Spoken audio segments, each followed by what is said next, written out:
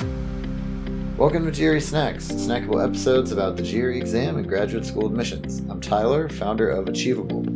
Our affordable $199 GRE course includes everything you need to ace your GRE. A full textbook, tons of GRE questions backed by our memory-enhancing algorithm, and full-length practice exams.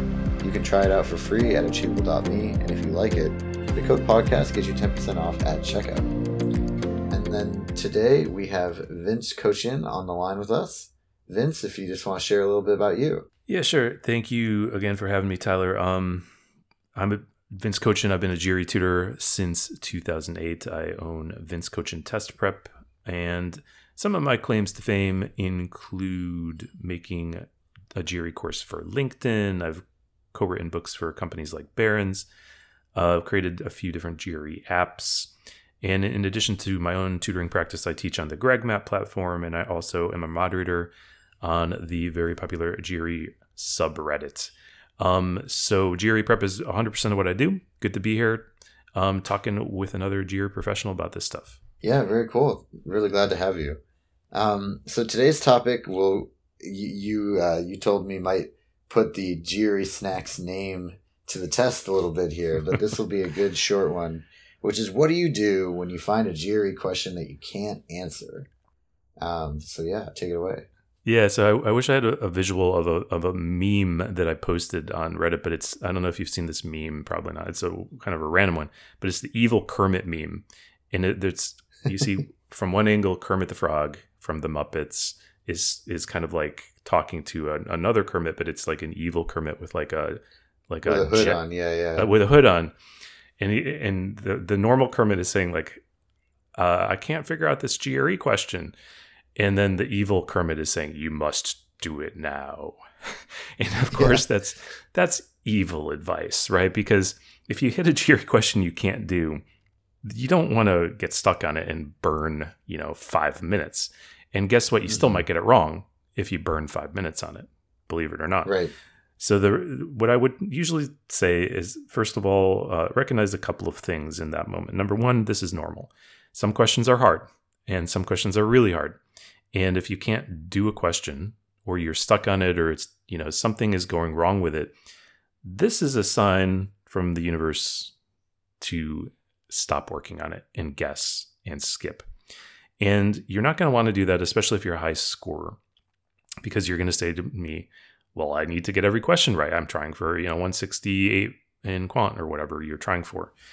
And I'm going to say, okay, I don't care what your goal is. You still have to skip it. And it's because it's just smarter to skip it and come back to it than it is to fight with it, because chances are you're stuck in it because you did something, like you misread it. And if you come back to it, now you're going to have another chance to read it again, and maybe it'll make sense. And that mental reset will probably illuminate a solution if you can come up with one. So the very worst thing you can do is just kind of dig your heels in and do the question again, or just continue fighting with it if you are truly stuck on it. So just kind of recognizing that it's human nature to want to keep fighting with it, especially if it looks doable in any way, or especially if it's a topic that we know, quote unquote, that we know how to do. Right. Just, respect the GRE's trickiness. It something about it is weird, and the smartest thing you could do is guess and skip, and maybe you'll get a chance to come back to it. Right. And I think the other thing about skipping that I really like we actually had an episode with a different guest about doing strategic skipping, is that essentially the thing you really, really don't want is you take 5 minutes.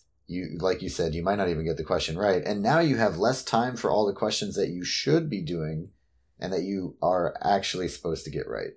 Right? Like, you could have this one question sabotage potentially other questions by making you rush through them. And so it's like, by skipping, you essentially save it for the end. You should always answer, because there's no penalty for a wrong answer.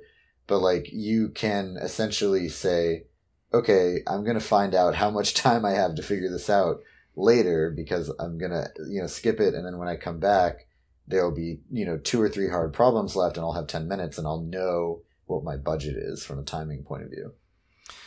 Yeah, that's exactly what I would say. Just just be smart about it, because it can really ruin your day if you let it. And that would be a shame, because, you know, it's a test taking decision that you can, if you make that decision well, you can still move on and have an amazing test and hit your goal. Right. Yeah, that makes a lot of sense. And then do you have any strategies for the guessing part if you can't figure it out? Or even for like the reset part, like you mentioned? Yeah, not really so much for the guessing part. I think, you know, it almost implies that you're going to spend more time in it if I give you a guessing strategy, and actually probably the worst thing you could do is to spend more time in it. So I wouldn't try to halfway kind of work on the question and guess. I would just burn it, skip it, guess on it. If you do come back to it, I would definitely spend a little more time reading the question than you did the first time, because you did, chances are you did miss something, or you just by approaching the question a little slower before you begin working on it, you might notice something you didn't the first time. And this is just, again, human nature, you know, having that reset in of itself is probably going to help. Yeah. And would you say, like, let's say you did the problem halfway and then feel like you got stuck, would you like restart from the beginning just to be sure you didn't make a careless error at the beginning? Yeah, because you don't know where your mistake is. It could have been generated from misreading. It could have been generated, you know, from some calculation you did. Yeah, it's probably a good idea to actually just restart as opposed to try to pick up where you left off, I would say. Yeah, that makes sense. And then sort of my last question for you on this is, do you have any special tips for difficult composite questions, like trying to break out the pieces or trying to kind of at least diagnose the problem? Yeah, most of the time, I think if you are doing a question, you have to kind of recognize that you're not going to be able to see the end from the beginning. In other words, you're only going to be able to see far enough ahead to do one thing, and that's okay. Just look for the piece you can do. Go ahead and figure it out. Then look for another piece you can do. And it's a process. You don't want to expect to be able to kind of like figure out a solution to solve the whole thing from, you know, the first 30 seconds. So just be patient with it, because you may have to kind of do multiple steps to get there and use multiple concepts. But if you see a concept you recognize, chances are that's a good thing, good sign you're going to use it.